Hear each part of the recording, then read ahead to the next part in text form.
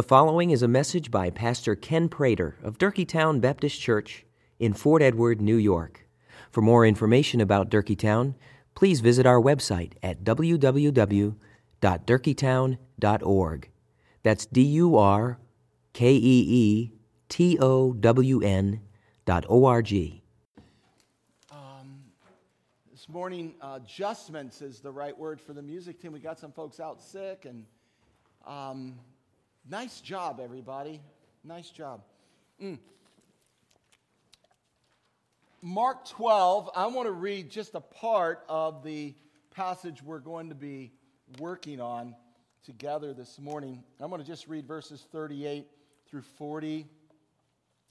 I love to hear those pages rustling, people in their Bibles, or those phone pages turning, which I can't really hear, but I just imagine.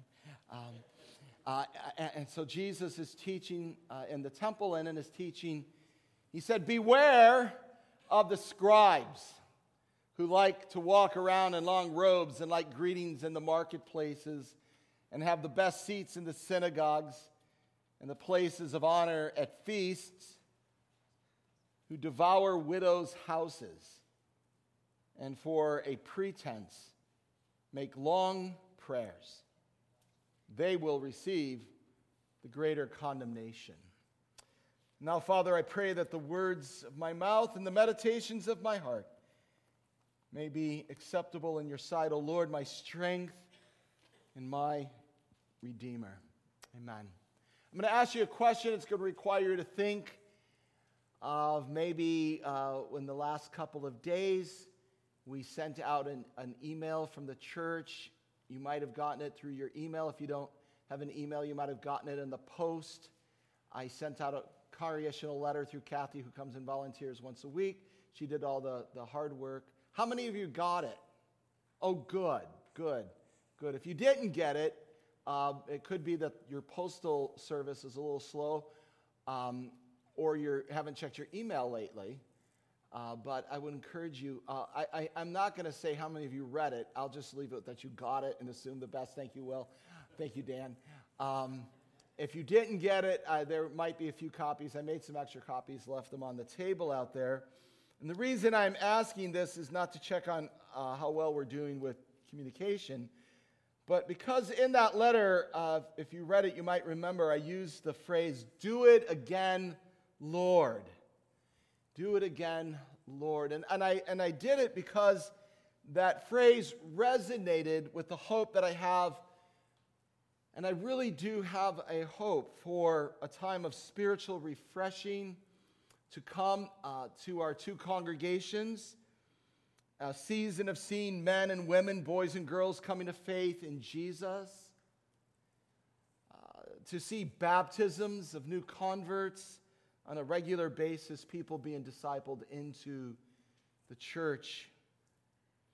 But as I thought about this sermon and the hope in my heart of "do it again, Lord," I had to ask a hard question about the ministry of Jesus Christ, because we are now 3 full years and just a few days away from his death, and it would appear that he has failed.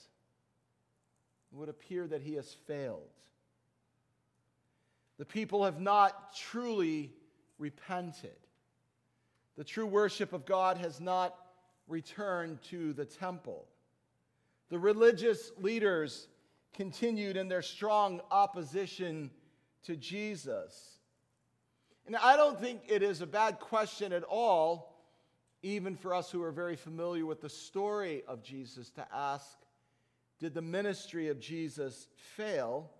And if it did on some level, what hope do we have for ministry to bear spiritual fruit to the glory of God? Because we're throwing all of our hope on Jesus.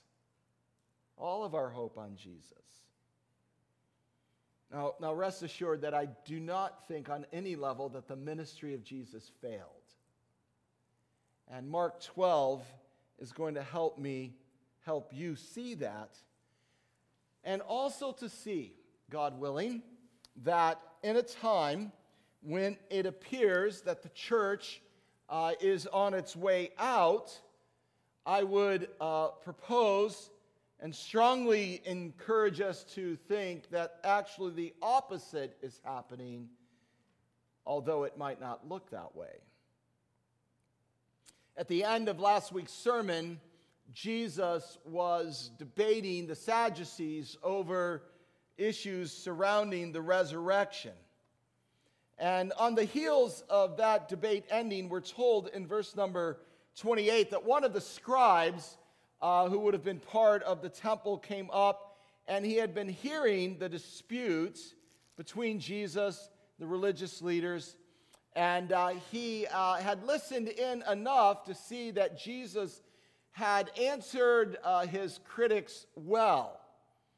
And so then the scribe asked Jesus a question. In fact, it is the question that Tyler read from Deuteronomy 6 in the form of a prayer. It would have been the prayer that a faithful Jew would have recited every morning when they rose from bed. It is perhaps the most important question to ask a Jew, especially a rabbi, when the scribe asked Jesus, which is the most important commandment of all?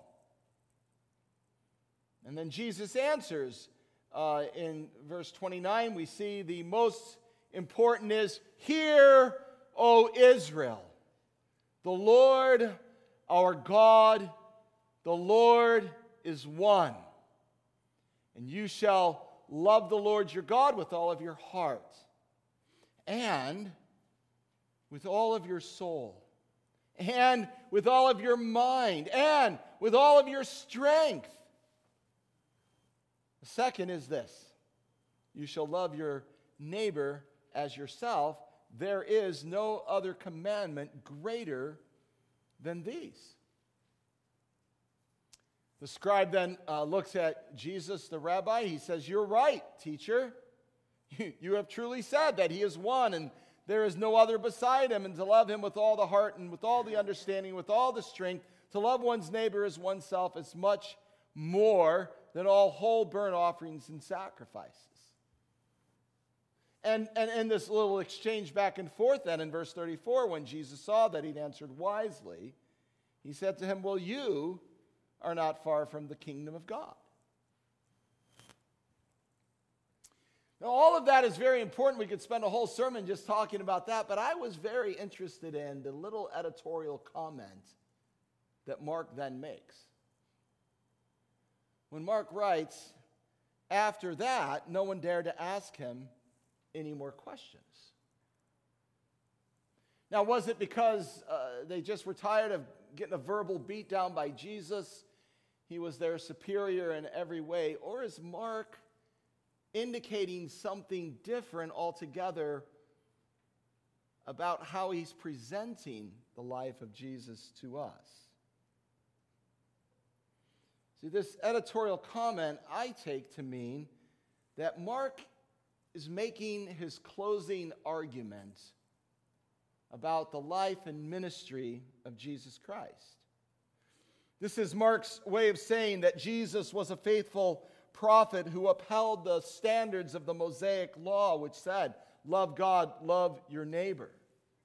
For the first 11 chapters of his gospel, Mark has presented evidence to the reader. That's us, right? We've been doing this since January. He's presented evidence to us that Jesus can be trusted, that Jesus not only said the right things, but he did the right things. And Mark, as it were, confirms this for us here in this final chapter before then the prophetic ministry of Jesus is closed up in Mark's gospel. He provides this corroborating testimony by the scribe as the scribe asked Jesus, what's the greatest commandment? It's Mark's way of saying Jesus can be trusted, not just because Jesus answered correctly, but because Jesus lived what he answered. The evidence provides a basis for us then to say that the ministry of Jesus did not fail, but instead, in an altogether different way, different than anyone else, the ministry of Jesus is a model of integrity and can be trusted fully. You and I, even at this point, 2,000 years later, can still trust the ministry of Jesus. The refusal of Jesus to compromise his message to save his neck or to accommodate the desires of the people is, in fact, what loving God above all others and with all that you have, that's what it's all about.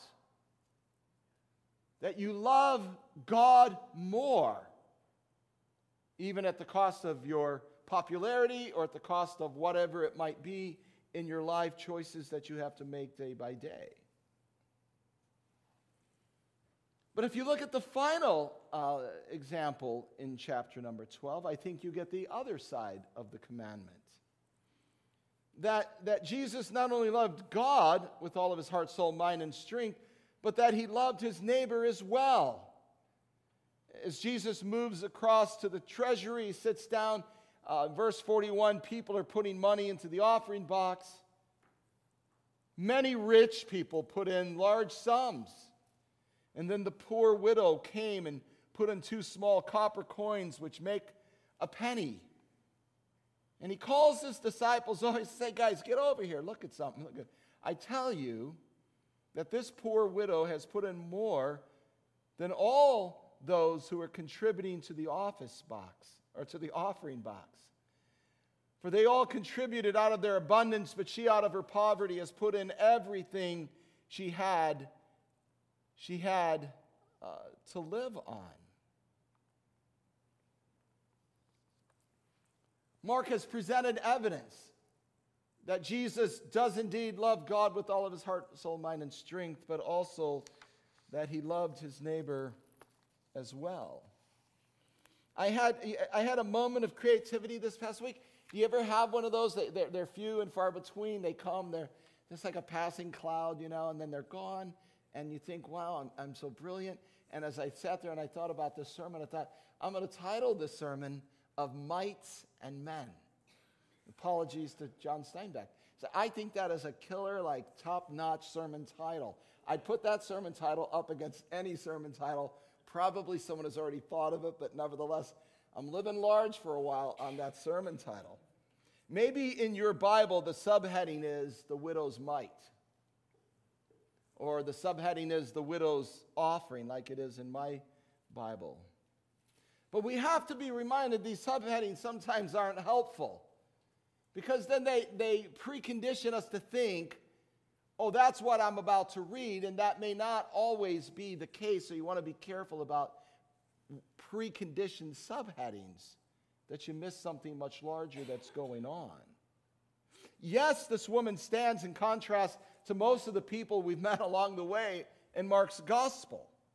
She is a faithful Israelite who does her part in response to the temple. But let's not moralize the story by suggesting that, we need to be like the widow. Let's have a give it our all Sunday or some such thing. That's not the point of the story. Instead, we need to see her as a daughter of Abraham who is faithful even though all of the majority of people around her are being unfaithful. And how does Jesus respond to that? How does Jesus respond to that? Does he commend the wealthy, dropping in all of their money? No, he says, hey, look at this woman. Look at this woman. See what she is doing. She's giving her all in obedience to God. And he commends her. And as he commends her, he shows us the other side of that commandment, right? To love God and to love our neighbor. And these 2 commandments, Jesus said, are, what it means then to be faithful in the sight of God. And so just as Mark gives us a testimony of a scribe who authenticates the prophetic ministry of Jesus, he also gives to us an example of a faithful woman. And so this story works these 2 ways. On one hand, Jesus is commended by a scribe, testifying Jesus is the real deal. He got the answer right, but then in the example of the widow, you say, yeah, but he lived the answer. He wasn't like shoving the widow to the side and directing his disciples to all the wealthy people and saying, hey, make sure you get them after I'm gone. You're going to need, some financing for your project.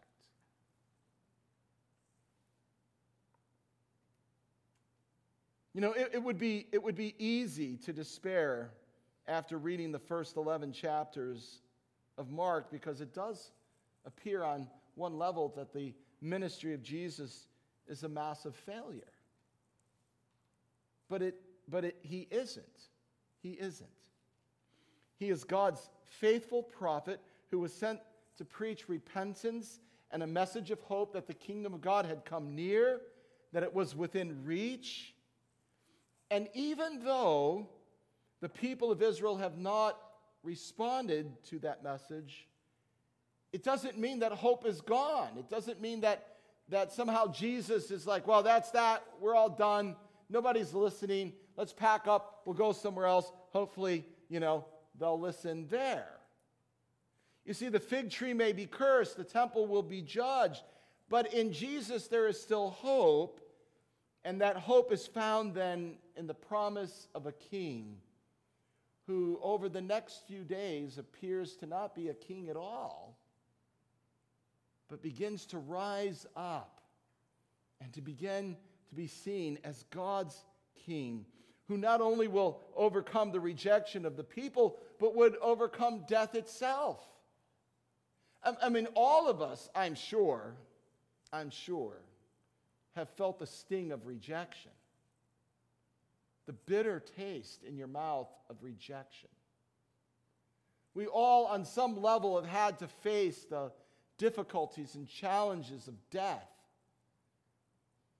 But in Jesus, he rises above those things and he conquers those things, not in a ministry that has failed, but in a ministry that is entirely victorious. And you say, well, how do we know that? Well, after the resurrection of Jesus, the church apostolic, that is the church that was sent, not only preached the death of Jesus for the forgiveness of sins and the justification of the sinner, but they also courageously preached the resurrection of Jesus.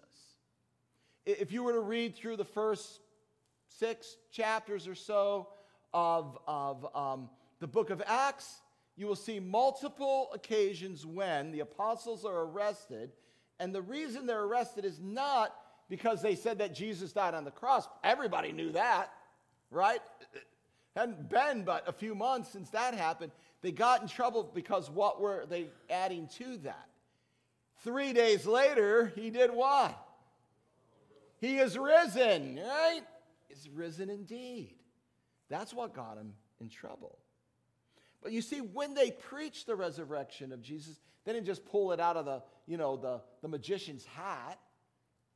They tied it to the same thing Jesus ties his life to right here in the middle of Mark chapter 12 and verse number 35. When Jesus is teaching in the temple, he poses a question. How can the scribes say that Christ is the son of David? David himself in the Holy Spirit declared, and here Jesus quotes Psalm 110, or at least a portion of it. The Lord said to my Lord, sit at my right hand until I put your enemies under your feet. You know what is the primary passage that the apostles used in their preaching, that Paul used in the defense of the gospel when he wrote letters to the church? It was Psalm 110. My Lord, the Lord said to my Lord, sit at my right hand until I make your enemies a footstool under your feet. And Jesus quotes this right here in the temple. The apostles then pick up on that and they quote it as well. But what does it mean? What does it mean? Well, Psalm 110 is a song that celebrates the exaltation of God's king, God's true final king over Israel's greatest king, David. David, right? Israel's greatest king, except he's not, because he saw down the road that through his lineage, a king would come that he would call Lord. Now just think about this. That David, who wrote this psalm 1,000 years before Christ comes, sees down the road that God would send a king who would be greater than him, that he would call Lord. And the people that are in the temple listening to Jesus teach hear that, and it is like a rallying cry. How does your translation read? The great throng heard him. Verse 37, what is the last word? Gladly. What else do we have? End of verse 37. What's the last word in verse 37? Heard him. With delight. Anything else? Joy. Rejoicing. It ignited them. It put in their heart hope. Here's the Christ. Here's the Messiah. Here's the one that David saw. He not only can answer well, but guess what? He is now demonstrating his kingship. He is not only the prophet that is healing, he is not only the prophet that is preaching, now in some strange way, he's identifying as the very one that our great King David saw. Is this the Christ? Is this David, the son of David? Well, of course, within 3 days, it's all going to look utterly foolish. It's going to look like the one who claims to be Messiah is not, as he is driven out of the city to be crucified on top of a trash heap with common criminals.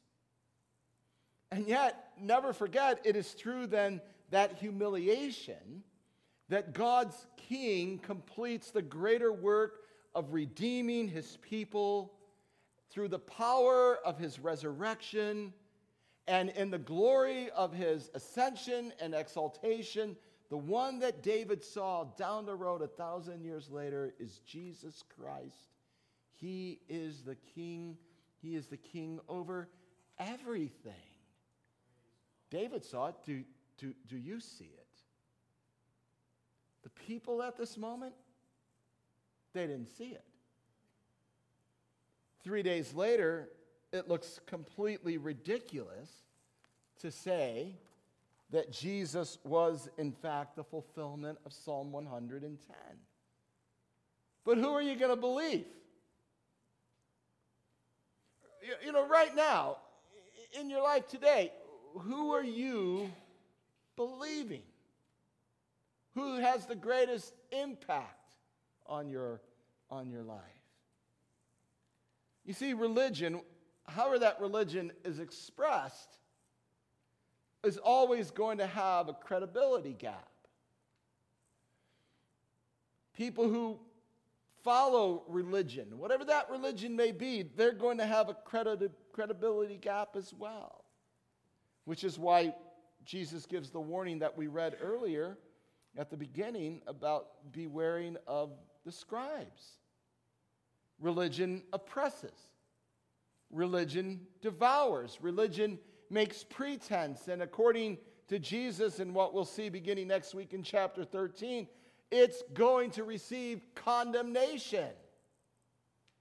It isn't the true church of Jesus Christ that's fading off into the oblivion. It is religion, and it is all of the oppression of religion, because the one true king, who at this point in the story doesn't look like a king at all, is actually the king.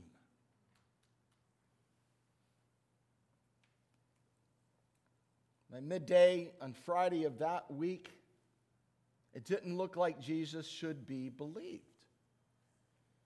It looked like his life and ministry were not just a failure, but actually he was cursed by God. But let me ask you a question. Now, this is a bit of a trick question, I know, and I'm going to ask it anyway.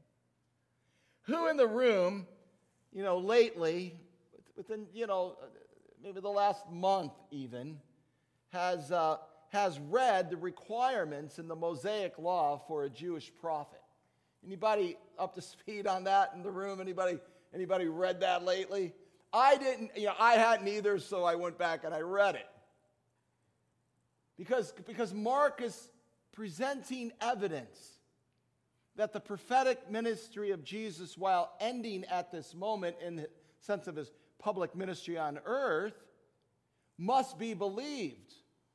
But if you read the requirements of a Jewish prophet and the law, you would say, well, it shouldn't be believed because it doesn't look like it's coming true.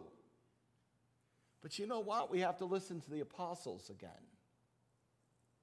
We have to take our cue from the apostolic witness.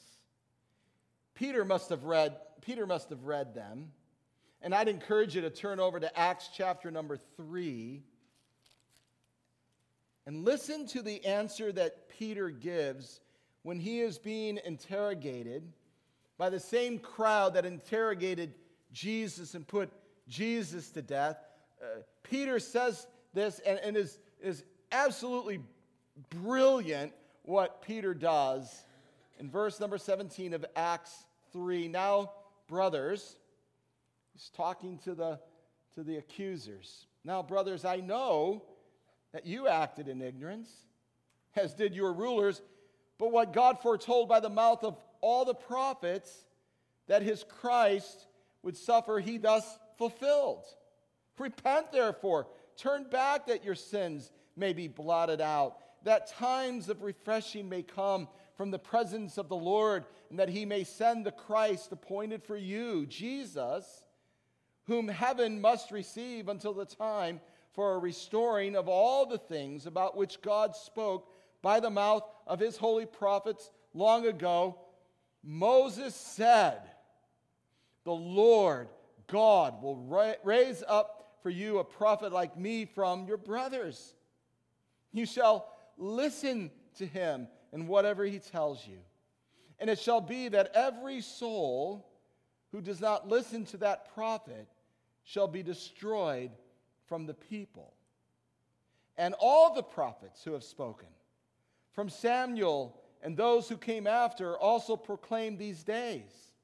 You are the sons of the prophets and of the covenant that God made with your father, saying to Abraham, and in you, your offspring, all families of the earth will be blessed. God, having raised up his servant, sent him to you first to bless you by turning every one of you from your wickedness.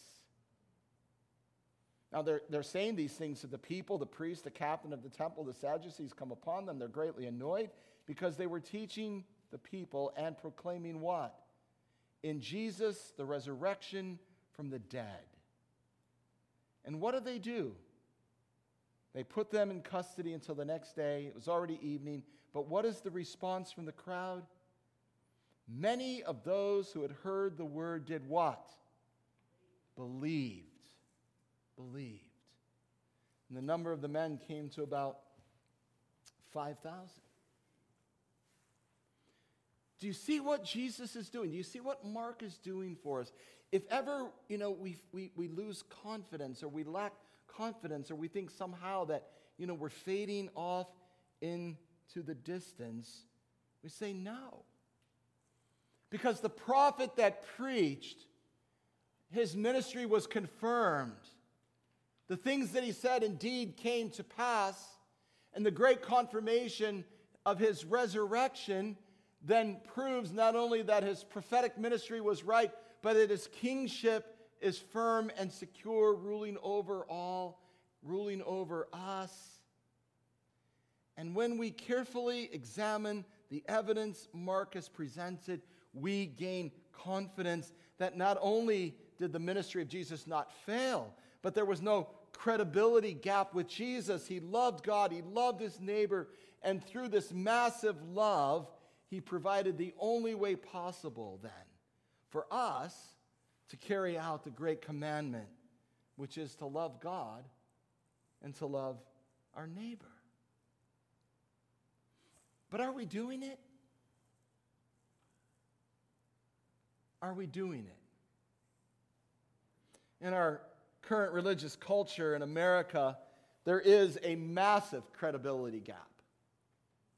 In 1985, Gallup polled And 67% of Americans surveyed rated the honesty and ethics of clergy members as high or very high. By 2020, that percentage slipped to under 40%. Only 39% of Americans consider the clergy to have a high ethical standard. You know, one of the challenges we must face in ministry today is this credibility gap. But you know, the problem isn't just found in the leaders of the church, it is found broadly in the church as well. In other words, we who gather in the church, we may say the right things, but are we living the right way day by day in front of our neighbors or relatives or people at work or school or whatever it might be? If someone asks you, what is the great commandment, would you be able to say, hey, I got that one. The guy preached on it last week. Love the Lord your God with all your heart, soul, mind, and strength. But you really can't say the next one because of coldness, loss of concern for your neighbor. Would you be able to answer with your words only, or do you actually, with your life, love God and love your neighbor? This is why I'm asking us to pray, do it again, Lord. Do it again. We can have confidence in Jesus because he is the King. He is the one, as he himself proclaims to be, that David saw. The evidence has been presented by Mark that his prophetic ministry can be trusted. He is the one that Mark has presented him to be, the one who is the fullness of God in bodily form. But I want you to remember something. Through now 12 chapters of Mark, the admonition has been to the reader, listen, hear. Listen, hear. This is the admonition that Jesus has given. This is how it starts in that great statement, hear, O Israel.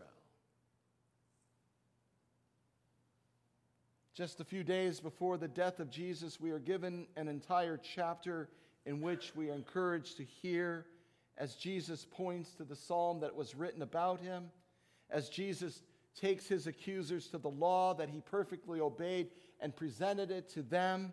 He goes again to the law. He lives up to the standard of the law. He goes back to the Psalms. He says over and over again now through his Spirit to the church, listen to me. Hear what I am saying. Are we hearing? Are we listening? Are we surrendering then to his kingly rule? Hearing is the first step to a life of integrity. As we hear God's word, we should be responding to what we have heard. That response then is to surrender as we give our lives to God and by faith receive again and again his love and his forgiveness. And as that saving grace that is poured out upon us, we are transformed into a people who can not only say the right words, but actually live the words with integrity before God and before one another and before our neighbors. And when that happens, then the credibility gap is closed. And people begin to hear, and people begin to see, and people begin to respond to people whose witness goes out in the power of the Holy Spirit. Did the ministry of Jesus fail? Hardly. It is eternally fruitful. Is our ministry failing? Are we failing? Will we fail? Not a chance of failure if we will hear the word of God and by his power do what God's word says, which is why I encourage you to pray with me. Do it again, Lord. Give to Durkeetown. And now give to St. James a heart that is hearing and obeying what God has said. Pour out your Spirit so that we hear and we respond. And with faith, we believe that just as Jesus was faithful, so we too can be faithful in His name. Amen.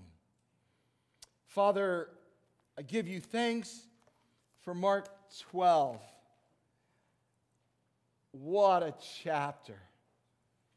What an incredible thing Jesus does as He presents Himself once again. Prophet to be believed, King to be obeyed. Now, Father, as we come to His table, where His priestly office is once again presented to us, let us be ready to share in the fellowship of the risen Christ. Let us be ready to share in the fellowship of your church, one with another. Not because we point to perfection, not because we have some religiosity, but because we have humble hearts, surrendered, ready to admit our fault, and ready to respond with the courage of obedience. I'll give you a bit of time to prepare your own hearts as Mike comes and leads us in the table this morning.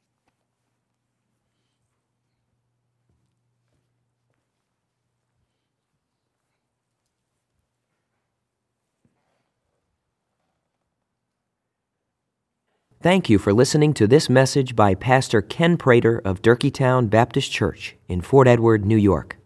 You may freely copy and distribute this message, but please do so at no charge and without altering the contents in any way.